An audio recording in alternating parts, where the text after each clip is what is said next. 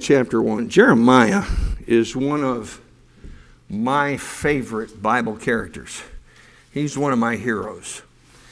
He is a man that was called of God to go give a very difficult message to Israel. It was not something good is going to happen to you today. You know, it wasn't bouncy and cheerful. It was a message of judgment, and he warned Israel of the judgment to come and told them to repent. The thing about Jeremiah's whole ministry is you don't see much when it comes to results in that ministry. Now, I think you do later on. You find out that Daniel, Shadrach, Meshach, and Abednego got a hold of Jeremiah's scripture, the scripture that God used Jeremiah to write. Again, just like that song we just sang, Channels Only. He was just the channel. All scripture is given by inspiration of God. But those men got a hold of that and got some strength for their stand that they took when they were in captivity. But overall, you just don't see a whole lot of results in the ministry of this man, and yet he remained faithful, and he stayed faithful.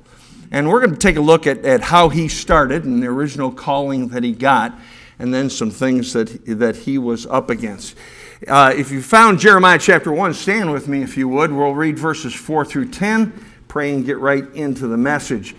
And if your neighbor doesn't have a Bible, please allow them to look on with you. Verse 4 says, "Then the word of the Lord came unto me, saying, Before I formed thee in the belly, I knew thee, and before thou camest forth out of the womb, I sanctified thee, and I ordained thee a prophet unto the nations. Then said I, Lord God, behold, I cannot speak, for I am a child. But the Lord said unto me, Say not, I am a child, for thou shalt go to all that I shall send thee, and whatsoever I command thee, thou shalt speak. Be not afraid of their faces, for I am with thee to deliver thee, saith the Lord. Then the Lord put forth his hand and touched my mouth. And the Lord said unto me, Behold, I have put my words in thy mouth. See, I have this day set thee over the nations and over the kingdoms, to root out and to pull down and to destroy and to throw down, to build and to plant." Let's go to Lord in prayer. Father, we're thankful for your word this morning, and we're thankful for each person that's here. We just ask, God, that the Spirit of God might grab a hold of the words of God this morning and minister to hearts as only you can. You know what the needs are that are represented in this congregation, and Father, you know what each individual person needs. Father, I am just so thankful that I serve a God who ministers to individuals. I'm glad that you don't treat us in a cookie-cutter type fashion, that you treat us according to what we're dealing with and what the needs are in our personal lives. God, I pray that you'd speak to hearts. And Lord, may you use the Word of God to work in our hearts today. And as you speak to us, Father, may we respond to you and say yes, for it's in Jesus' name that we pray. And all God's people said, Amen. You may be seated. Jeremiah got a special call from God. Notice what his response to that call was down in verse 6. He says, Lord God, behold, I cannot speak, for I am a child. And you say, well, and then God rebuked him. I don't know that he rebuked him. I think he just straightened him out. I think Jeremiah had a very humble attitude. And you find that the people that God approaches the first time and says, listen, I've got a job for you to do, most of them in the Bible look at that job and say, oh, no, I can't do that. I'm not able. And the truth of the matter is, we're not able to do what God told us to do unless he helps us, unless he empowers us, unless he strengthens us for the task. And that was the case with Jeremiah. And it's nothing new to be timid. It's nothing new to be afraid. But it is wrong to stay there. And it would have been wrong for Jeremiah to stay there, and he didn't. he went ahead and he accomplished that which God wanted him to accomplish and surrendered himself to do whatever it was that God would have him to do. And what Jeremiah was up against in this situation is really, in reality, what we are up against today. Look down in verse 8. It says, "Be not afraid of their faces, for I am with thee to deliver thee, saith the Lord." And he's saying, listen, I know their faces are stern. Their faces are not going to be accepting. Their faces are going to be angry. Their faces are going to be faces of mockery. But regardless of all of that, he said, there's one thing that you can absolutely rely on, and that is, I am with thee. In the Scriptures, the Bible tells us of those that of us that have trusted Jesus Christ as Savior, and you know for sure, because you realize that you were a sinner on your way to hell, and the only way you could go to heaven was by putting all your faith and all your trust in the Lord Jesus Christ. The moment that occurred, not only did God save your soul, but God came into you, and He is with you from now and forever.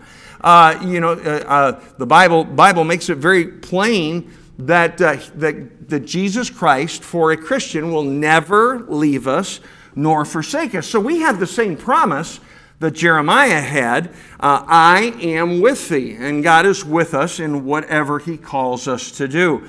But He told them specifically not to be afraid of their faces, because He knew the things that Jeremiah would be up against.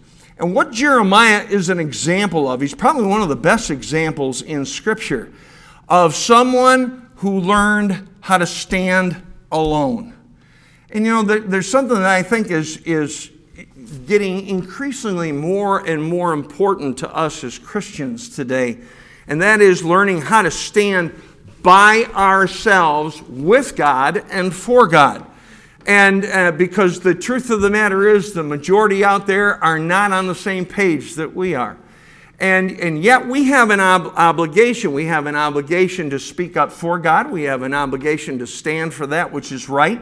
But oftentimes when you do those things, you're going to have to do it without someone standing by your side. And that was really the ministry that Jeremiah had. He had a ministry of loneliness. He was by himself, but yet God was always with him, and He promised that He would never leave him and that He would never forsake him. When He told him, be not afraid of their faces, there are some faces that Jeremiah encountered along the way, and we find those faces throughout the book of Jeremiah. So let's look at some of the types of faces that Jeremiah was up against. Go to chapter 2 and look with me down in verses 26 and 27. As a thief is ashamed when he is found, so is the house of Israel ashamed. They, their kings, their princes, and their priests, and their prophets, saying to a stock. Now remember, this is the nation that used to serve Jehovah God. This is the nation that God took out of Egypt and stood strong on their behalf against Pharaoh, and stood strong on their behalf in the desert, and stood strong on their behalf when they went into the promised land. And now what they have done is they have reverted to the point of worshiping inanimate objects. In verse 27, saying to a stock, thou art my father, and to a stone, thou hast brought me forth. For they have turned their back unto me, and not their face. But in the time of their trouble, they will say, arise and save us. These are faces that have turned away from God, and they have embraced false ideas and false ideas of origin. They say they're looking at a stone and saying, you're the one that brought me forth. You're the one that caused me to be born. Stocks and stones are inanimate objects. And one nice thing about an inanimate object, you don't have to be accountable to it. But a living God, you have to be accountable to. And so they had turned their back on God, and instead had ignorantly worshiped those which are inanimate and not actually gods at all. So they turned. There were faces that turned away from God. Secondly, we find in chapter 5 and verse 3. Chapter 5, verse 3, it says, O Lord, harden not thine eyes upon the truth. Thou hast stricken them, but they have not grieved. Thou hast consumed them, but they have refused to receive correction. They have made their faces harder than a rock. They have refused to return. These are hard faces. These are faces that have refused correction. And again, none of this really should be unfamiliar to us. We see people today that have turned their back on God. When I came into Auburn 30 years ago, I passed a whole lot more people that were obviously dressed up and ready to go to church than I passed this morning when I came to church this morning. Why? Well, because people have turned their back on God, and not only have they turned their back on Him, but they have gotten hard against God. They have, this is talking about hard faces. They've refused correction. If you don't respond to reproof and correction, you get hard and you get bitter. And that's exactly what had happened here with the nation of Israel. And you talk about patient. God was so patient with them. I get a little put out with people who read the Old Testament and say, oh, God was so hard on Israel and so mean and so nasty. Are you kidding me? He put up with them and put up with them and put up with them and put up with them and tried to work with them, tried to be merciful to them over and over again. And as they continued to say no to God, they just simply got hard.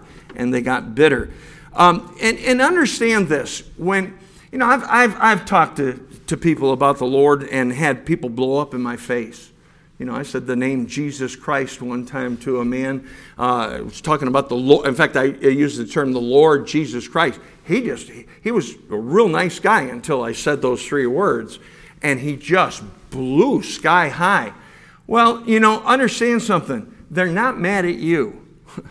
Don't take that personal. It has nothing to do with you. They're upset with God about something. And they have gotten hard and they have gotten bitter. And so they have hard faces.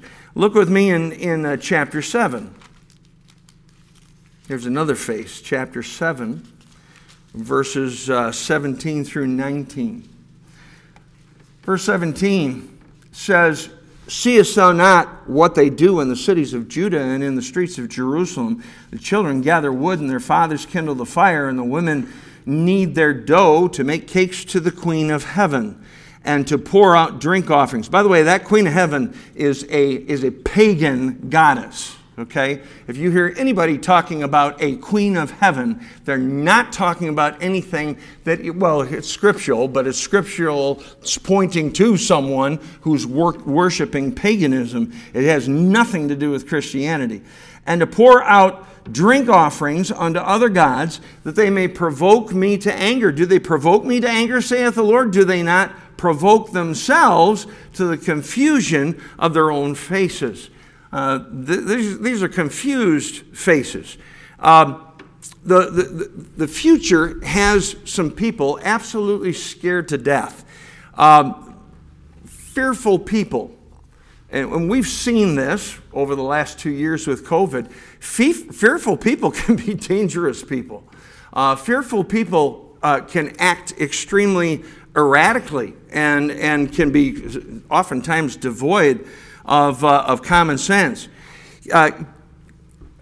People that become fearful like that are folks that, for the most part, do not have an absolute in their life. And man, I'm so thankful that I have a Bible that I can believe in. I've got a Bible I can trust. I'm thankful that I have an absolute. When I go south and God says, no, you're supposed to go north, I can trust what He says. When I'm doing something that I think is right, the Bible says there is a way that seemeth right unto a man, but the end thereof are the ways of death. Well, how do you know that?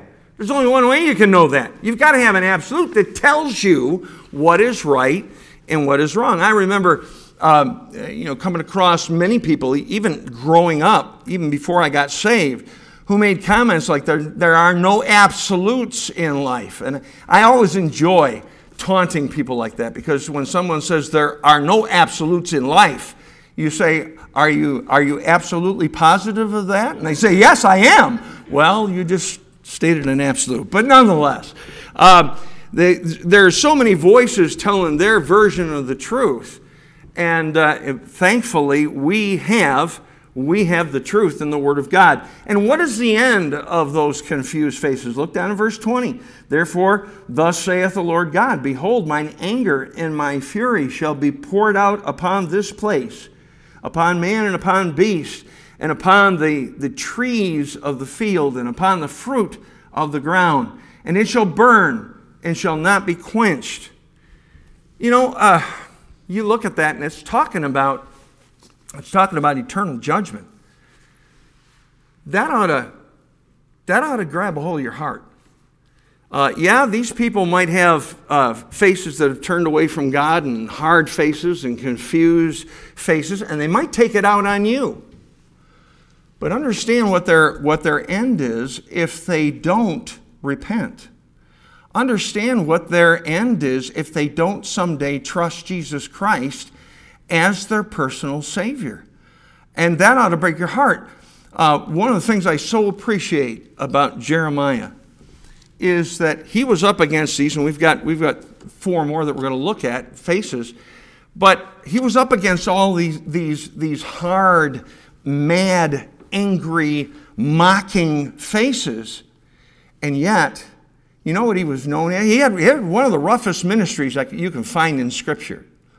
And it was a ministry of judgment. I mean, he had a judgment ministry. His whole message was repent, period. That was it. And yet, you know what he's known as? He's known as the weeping prophet. Because he didn't just look at those people and then disdain them. He looked at those people and loved them and cared for them, because he knew what their end was. Look with me over in chapter 30, if you would. Go to chapter 30. Here's another face. We see a lot of these today. Chapter 30, verses 4 through 7. It says, and these are the words that the Lord spake concerning Israel and concerning Judah. For thus saith the Lord, we have heard a voice of trembling, of fear, and not of peace. Ask ye now, and see whether a man doth travail with child. Wherefore do I see every man with his hands on his loins as a woman in travail, and all faces are turned into paleness. Alas, for that day is great, so that none is like it. It is even the time of Jacob's trouble, but he shall be saved out of it.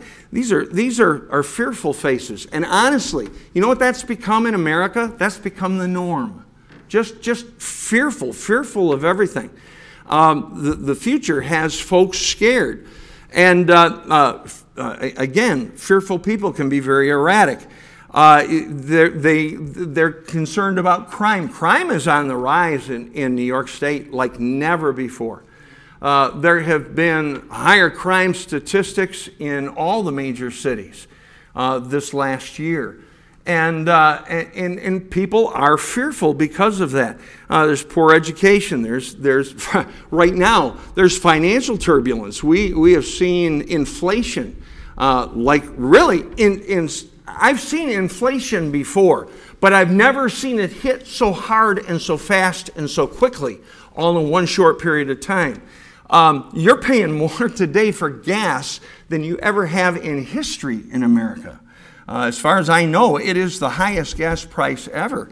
And you look at the social issues, and you look at the politics, and you look at the health scares, and you look at all that kind of stuff. And again, if people don't have an absolute, if people don't have a God they can run to, they're going to be fearful faces. If you're, and this really is the truth, if you are at peace in this world, you're weird. You know, I mean, really, you stick out. You stick out. If you're just walking along, just trusting God and believing that He can take care of you, we had to do things when COVID was at its peak. We had to close down services. We had to wear masks. We did a whole bunch of stuff. You say, did you like it? I didn't like any of it.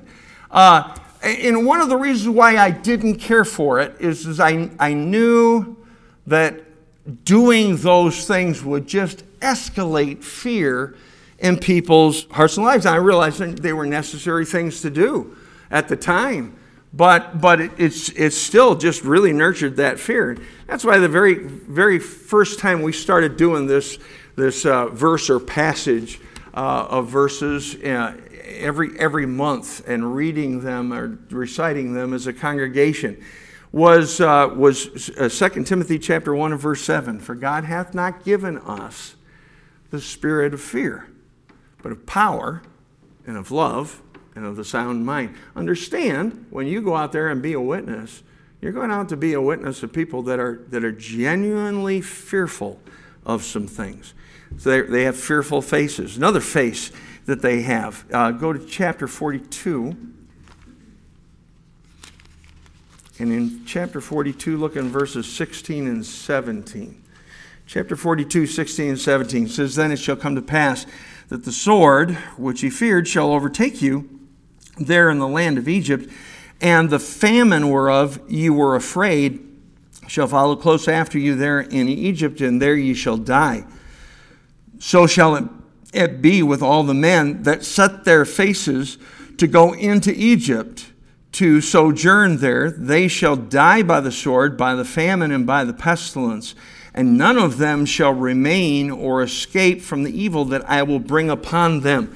These are faces that are turned toward Egypt. And in the Scriptures, Egypt is a type or a picture of the world.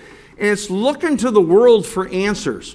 And, the problem with that is, again, their answers are not going to be absolute. The answer they give you in 2020 is not going to be the same answer sometimes that they'll give you in 2021. And then that will differ again in 2022. Those things change. And the wisdom of this world ends in swords and famine. And if you're looking for answers, don't look to the world. Don't look. Do I think that Christians ought to get involved in government and politics? Yes, absolutely I do. But please understand, the answer is not there. The answer is in the Word of God and the God of the Word, the Lord Jesus Christ. That's where the answer is. And if you turn to Egypt rather than turning to God, if you turn to the world instead of turning to God for answers, you're going to be sorely disappointed. Another face that he warns about is found in chapter 51. 51:51. Jeremiah 51:51. It says, We are confounded because we have heard reproach. Shame hath covered our faces, for strangers are come into the sanctuaries of the Lord's house. This is ashamed or shamed faces. Sin brings reproach and sin brings shame. And they had faces of shame because they had turned their back against God. They had turned away from what they knew that He wanted them to do and the way that He wanted them to live, and looked to other sources for their peace and their happiness. Conviction manifests itself when a person is convicted, when a person is ashamed in their life. It manifests themselves in different ways. A person can manifest it by being scared. Another person can manifest that shame by being froward and very angry. They can be, very decidedly upset. When folks do that, again, understand it's not you that they're upset with. They are contrary to God, and that's the reason why they respond the way that they do. The last face he talks about is found in chapter 50. back up to chapter 50 and look down in verse 5. Chapter 50 and verse 5. It says, they shall ask the way to Zion with their faces thitherward, saying, come, and let us join ourselves to the Lord in a perpetual covenant that shall not be forgotten. This is a repentant face, and this is the right face. However, unfortunately, it's 1 out of 7. 6 of the faces are negative, and one of the faces is positive. But this is a submissive heart. This is the heart of someone who gets the message and decides to do what God would have them to do. What we need today is the need that we have today is the same need that Jeremiah had back in his day. He was in the minority. Quite frankly, folks, we are in the minority, very much so. And what is necessary is for folks that are willing to take a stand for what's right and be verbal about it. Now, that doesn't mean you have to be a jerk. That doesn't mean you have to be an idiot. And again, Jeremiah was not that way at all. Jeremiah oftentimes broke down in tears when he was delivering this message to the people.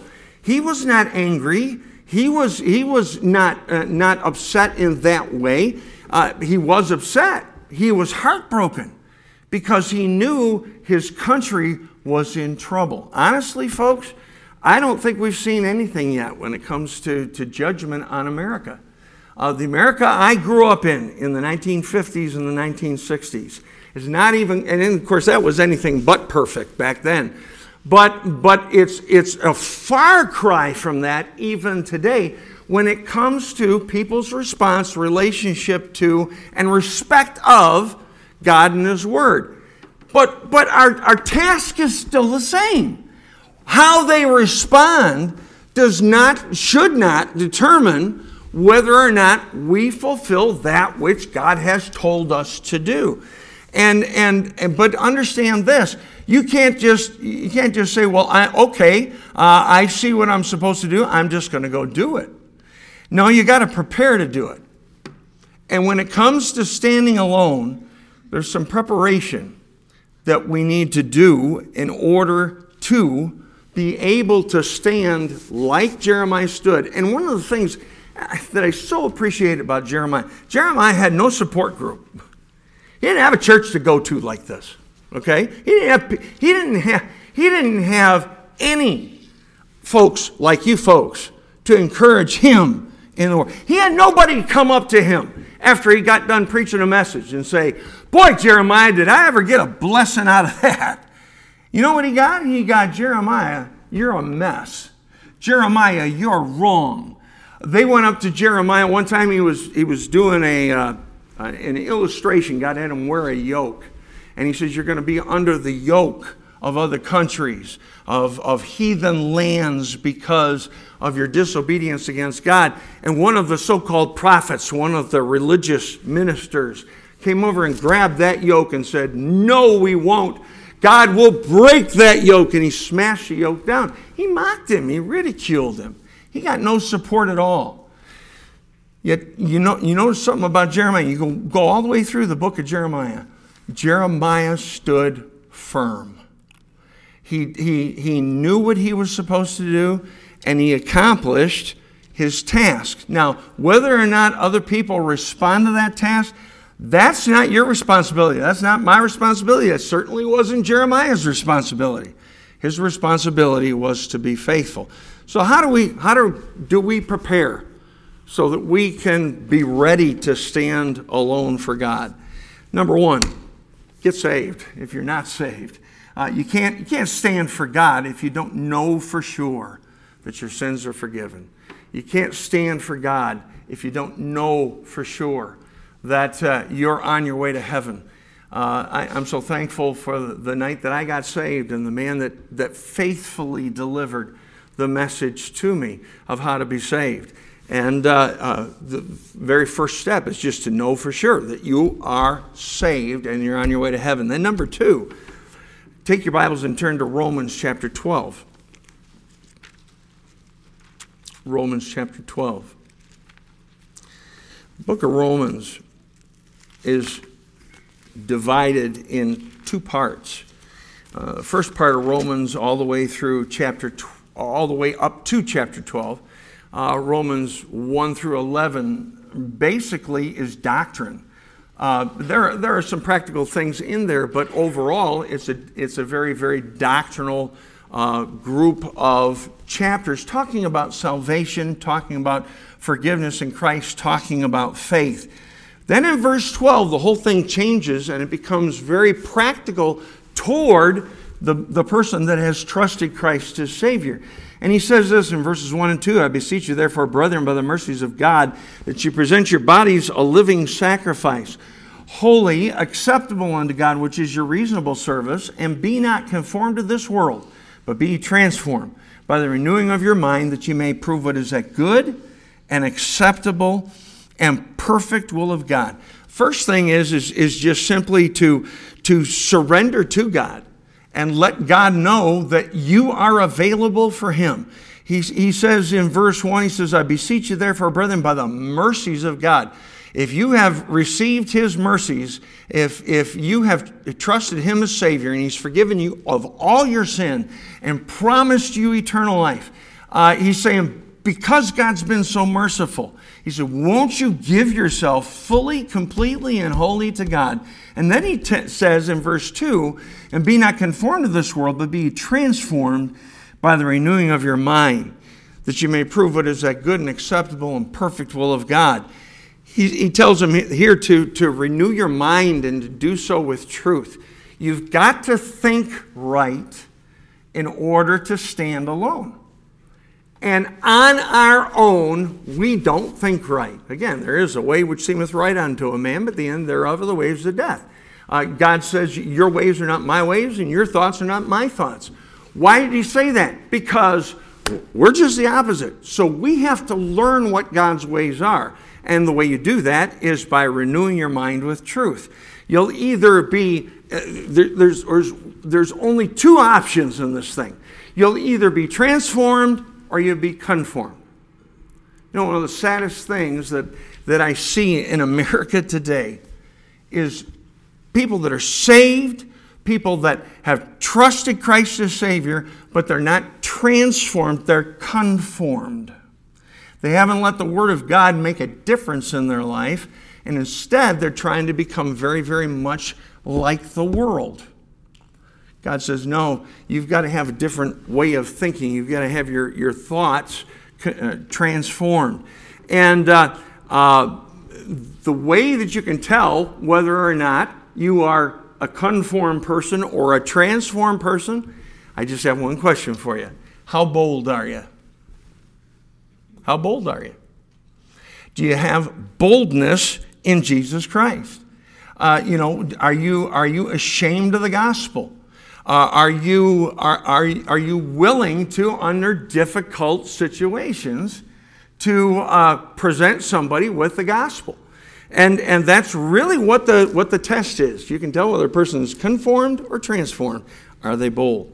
And the third thing we can do to prepare is to obey the promptings of the Spirit of God. Take your Bibles and turn back in Romans to Romans 8. Romans chapter 8.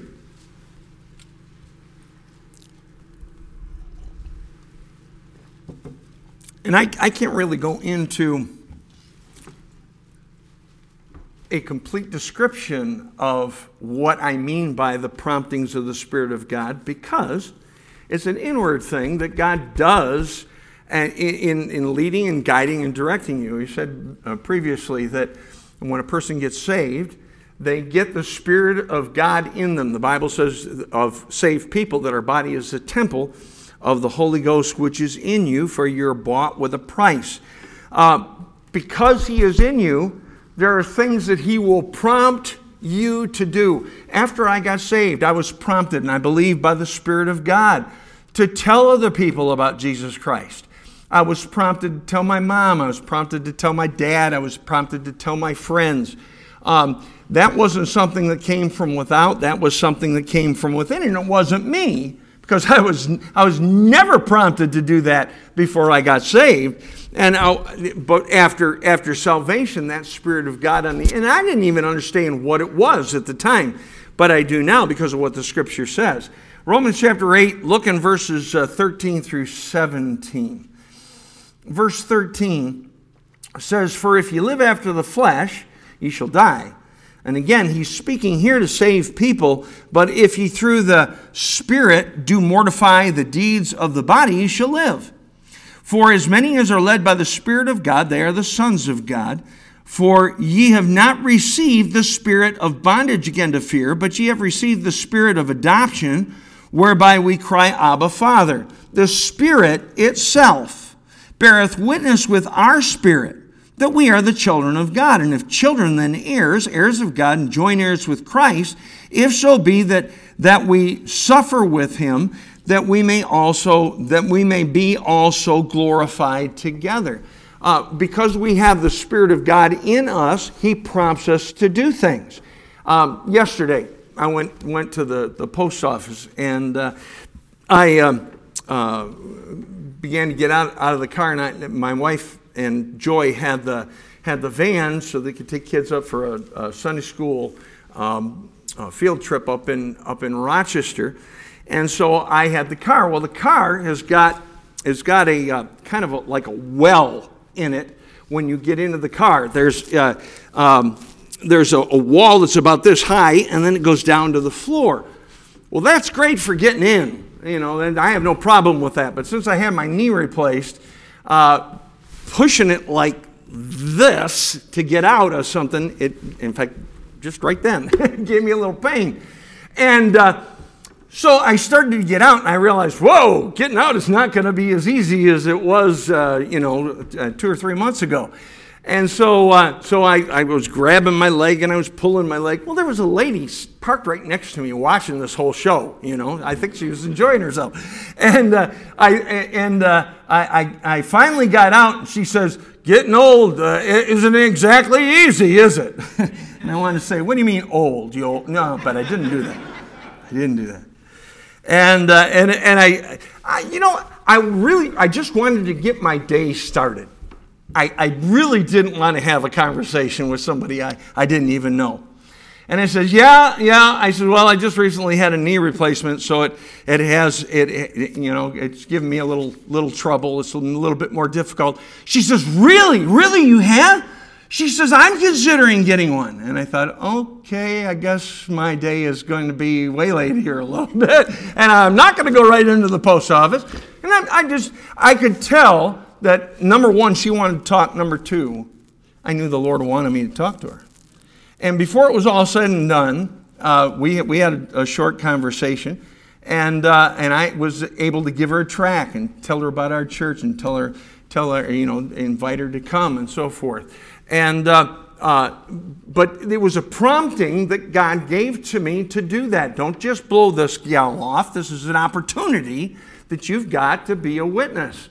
How many times have you had that? And honestly, I'm guilty of this. Okay, I'm not pointing my finger at you, but how many times have you had that opportunity and you said no? You had that prompting and you said no. Not obeying the prompting is being disobedient to God. Delayed obedience is disobedience to God. As God prompts us, one of the things you ought to get used to, and it depends upon the time of day, and it depends upon what's going on in my life, and I'll admit it, I'm just as susceptible as you are. I have a tendency sometimes to say, no, God, I really don't want to do this right now. And God will continue to work on my heart. Those promptings need to be obeyed. When God begins to guide you and direct you in a particular direction, even through circumstances in life, you need to pay attention to them.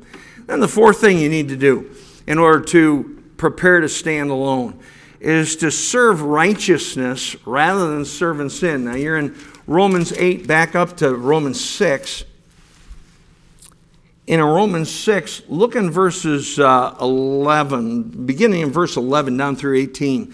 Likewise, reckon ye also yourselves to be dead indeed unto sin, but alive unto God through Jesus Christ our Lord. Now he's saying that because before you got saved, you were alive to sin and dead to God.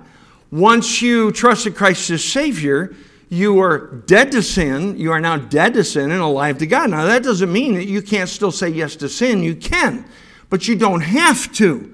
You were in bondage to that sin before.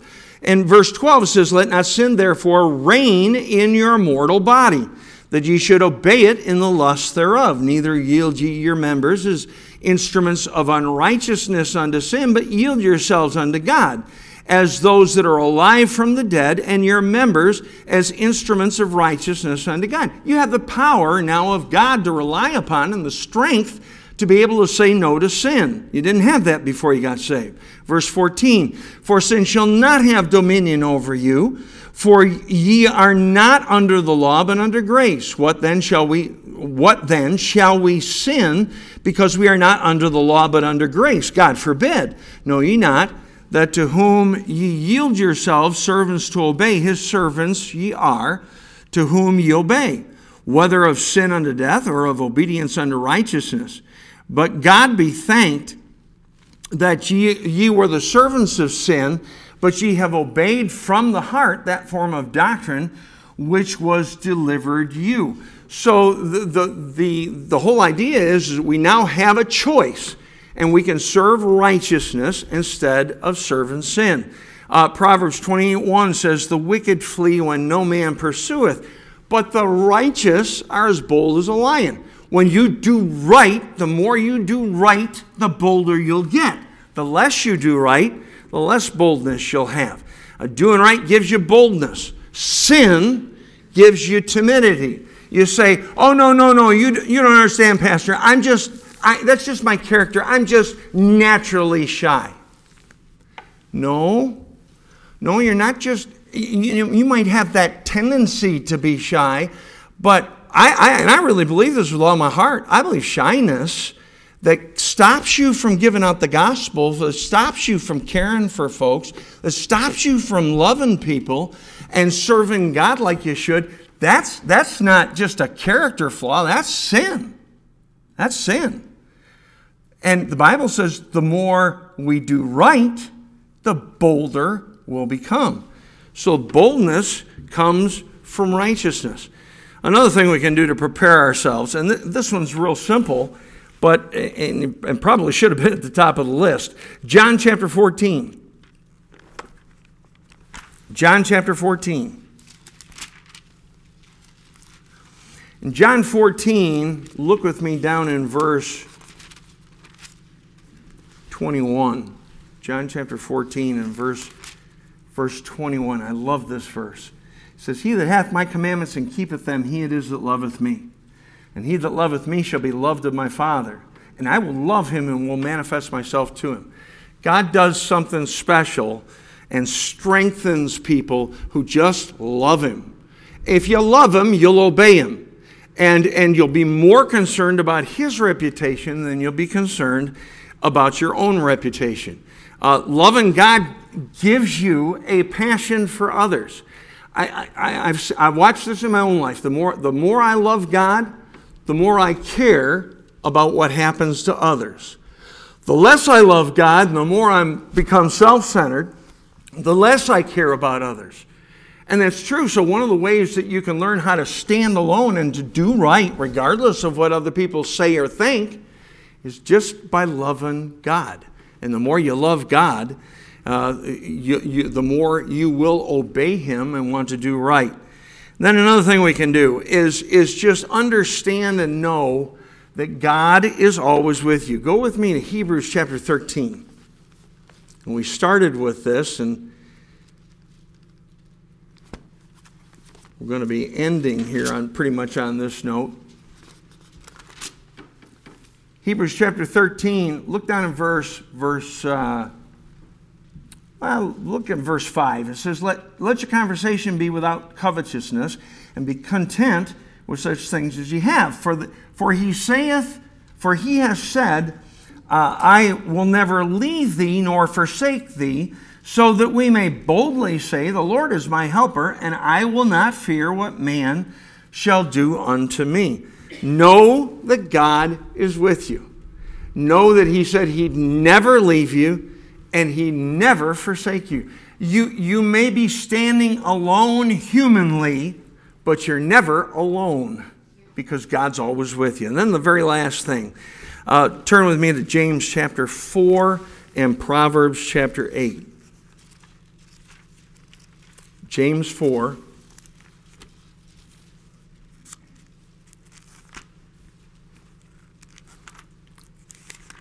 And then go over in your Old Testament to Proverbs.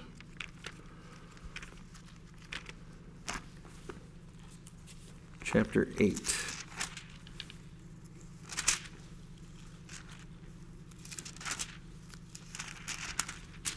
James chapter 4, look down in verse 6. It says, "But He giveth more grace. Wherefore He saith, God resisteth the proud, but giveth grace unto the humble." You know, I really believe that's one of the reasons why God used Jeremiah in such a great way, was because when God approached Jeremiah, He didn't say this, I don't believe, with resistance. I think He was just being honest before God, and He says, I'm just a child. He says, listen, you're asking me to do a big boy's job, and I don't have what it takes. And that was the humility that God needed him to have in order to be able to use him. We just sang a song here just before the message.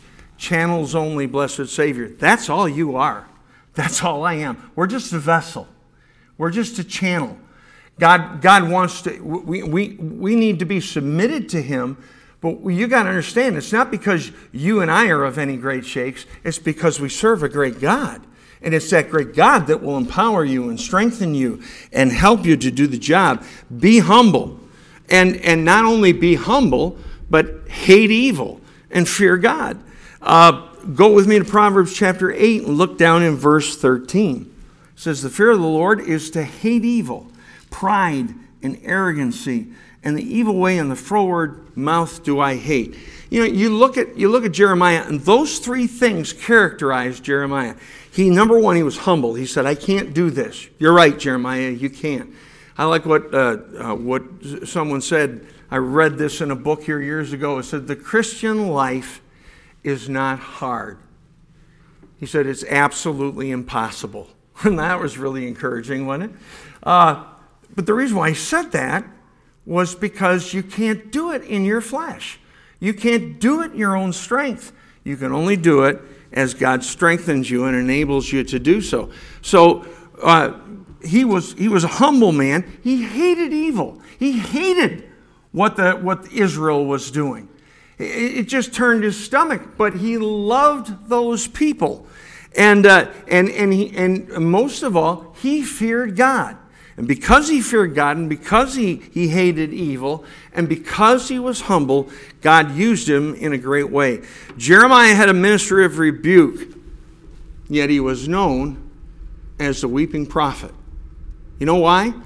Because he had the right thoughts in his mind, because he obeyed God whenever He prompted him to do so, because he served righteousness rather than sin, because he loved the Lord.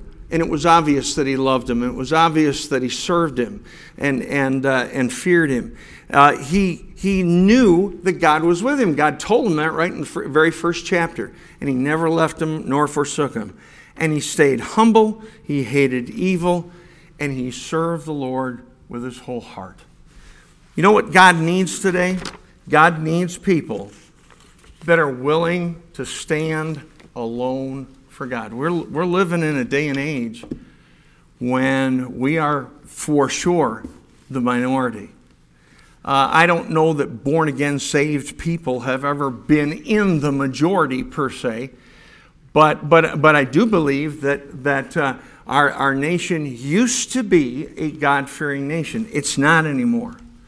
So the type of ministry that God gave to Jeremiah is the type of ministry that not just I as a preacher of the gospel have, we all have that ministry.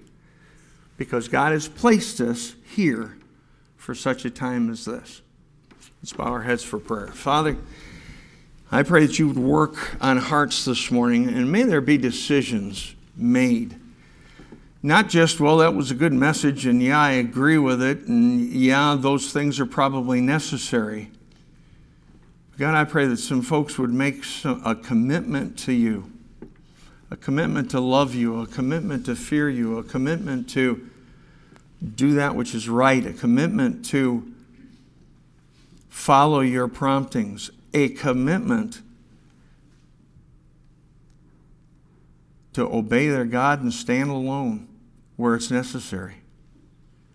Father, I just pray that you would have your will and your way in this invitation this morning. And Lord, may some folks, by the mercies of God, present themselves a living sacrifice, holy, acceptable unto God, which is our reasonable service. For it's in Jesus' name that we pray. Amen.